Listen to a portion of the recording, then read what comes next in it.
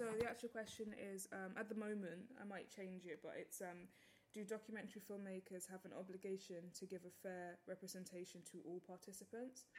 So to those who are got less power than them, and then those who are like ethically exhibit ethically dubious behavior.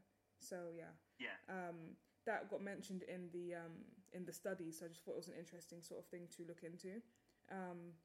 So really, the first question is: do you think that there should be a set of clear, universal ethical guidelines for documentary filmmakers to follow?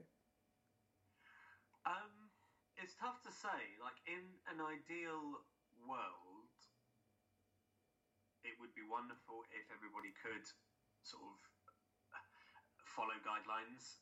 But the problem is who would make them. Because even sitting on an agreed set of guidelines, it just isn't possible. In the same way that politics, you can't get an agreed sort of standard of the way to run a country or something. You couldn't get an agreed sort of set of rules for a documentary. And then secondly, how would you enforce it? So in a sort of utopian, heavenly society, it would be good to have a sort of universal set of ethics that documentary makers would go with, but I just don't think it's... Hello?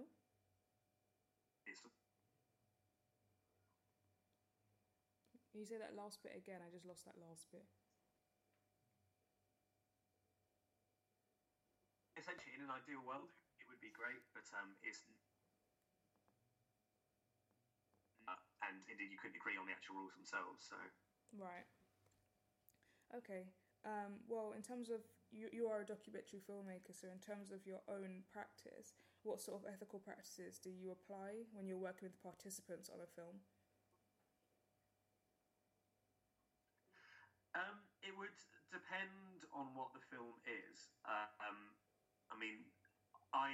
I'm quite a people pleaser in life, and I often will screw myself over in order not to upset somebody else. So when I'm making a film, I will always try and make sure the person that I'm doing it with is happier than they were, or at least they never get disappointed. So I will always try and take their side. So does that make me a slightly weaker filmmaker? Quite possibly, but it's just the sort of person I am. So. Okay. So should participants who demonstrate unethical behaviour themselves be entitled to the same sort of practices that you apply to most participants most participants that you work with, like you've mentioned earlier? It's a good question, and human nature would probably say that it's fine. I'm sure that if there was a filmmaker now doing a documentary about Donald Trump and they had some sort of way of exploiting him, they would do so because society would probably support them on the most part. So again, it's sort of a relative thing. You would say, going back to question one, that if there were going to be a sort of an ethical ideal that filmmakers would adhere to, then that would apply to both the good subjects and the bad subjects. In the same way that, the laws of a country should technically not discriminate between people and everybody should get a fair trial. That should be the same for a documentary, really. But I know, again, that's far easier said than done, because it's very easy to take down people that are sort of seen as not being...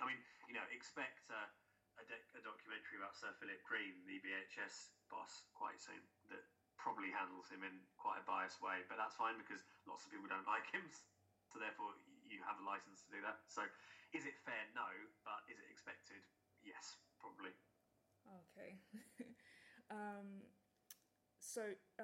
Especially when working with unethical behaviours, but in documentary in general, there's often some misrepresentation sometimes, or manipulation of facts. So is it ever okay to manipulate facts, sequences, or meanings of images if it means telling a story more effectively or helping the viewers grasp the overall main truthful themes of the story? It's a difficult one, because my gut instinct would be, yes, it is to do that, as long as nothing serious is being sort of affected or conveyed. Like, you know, if you paraphrase something, for example, something that somebody said or an event that's happened without sort of hitting all the intricacies involved in it, I think that's okay. But if the meaning or you know, a fact is changed that actually completely distorts an audience's opinions about a matter, then that's not good. The problem is again, where do you draw the line? You know, because I'm sure what would be okay for some people to summarize or paraphrase wouldn't be okay for other people.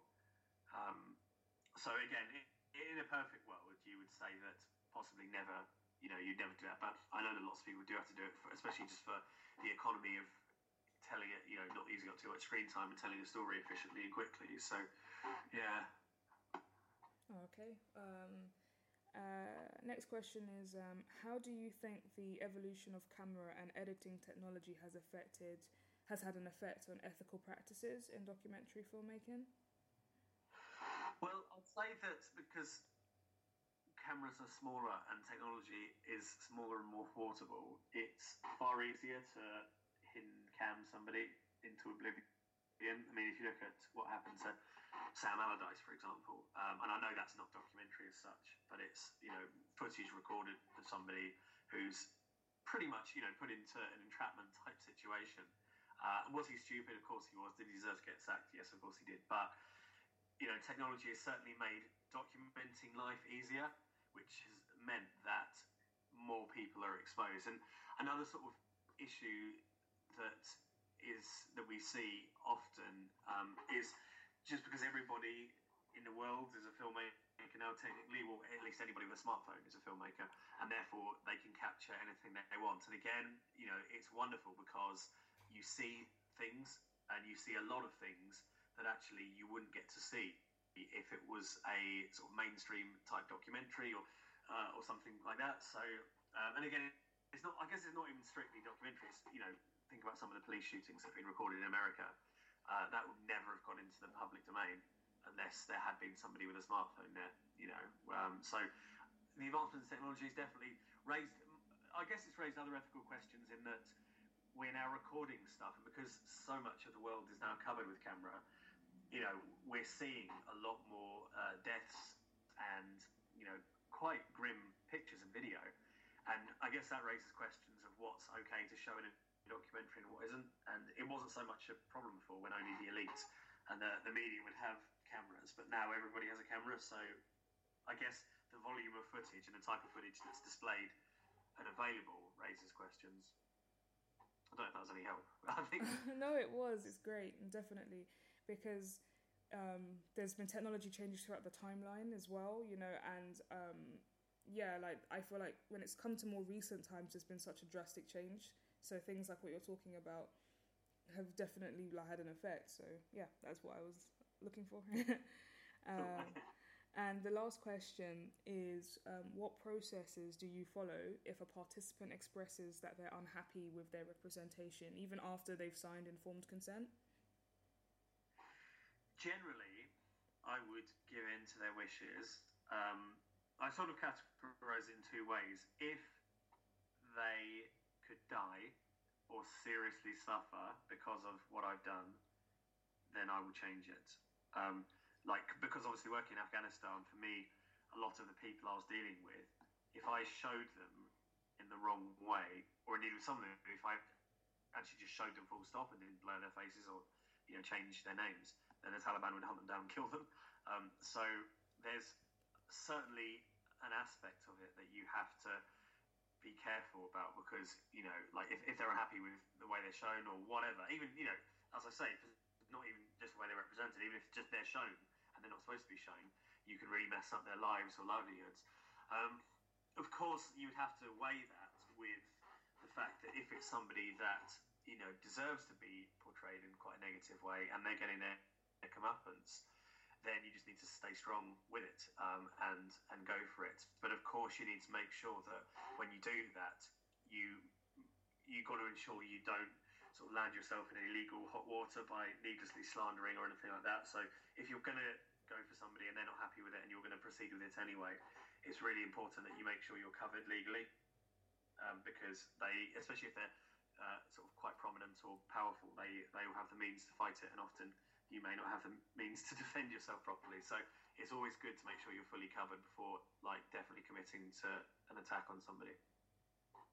Okay, that's all. But thank you so much for your input for my dissertation. Thank you, I really appreciate it. If you want, like, when I finish my dissertation, I can send you a copy. But if not, that's fine. I'd love to. It'd be really nice to read a dissertation that I don't need to mark. Actually, it's actually visual as well, so it will be in video form. Hello. Okay. Oh. Okay. Yeah. Yeah. That's wonderful. I'd really like to read that. Yeah. Okay. Cool. Well, once again, thank you so much, and sorry for today. But yeah. No, it's fine. And if you think of any more questions, obviously it's a while till you start writing, so please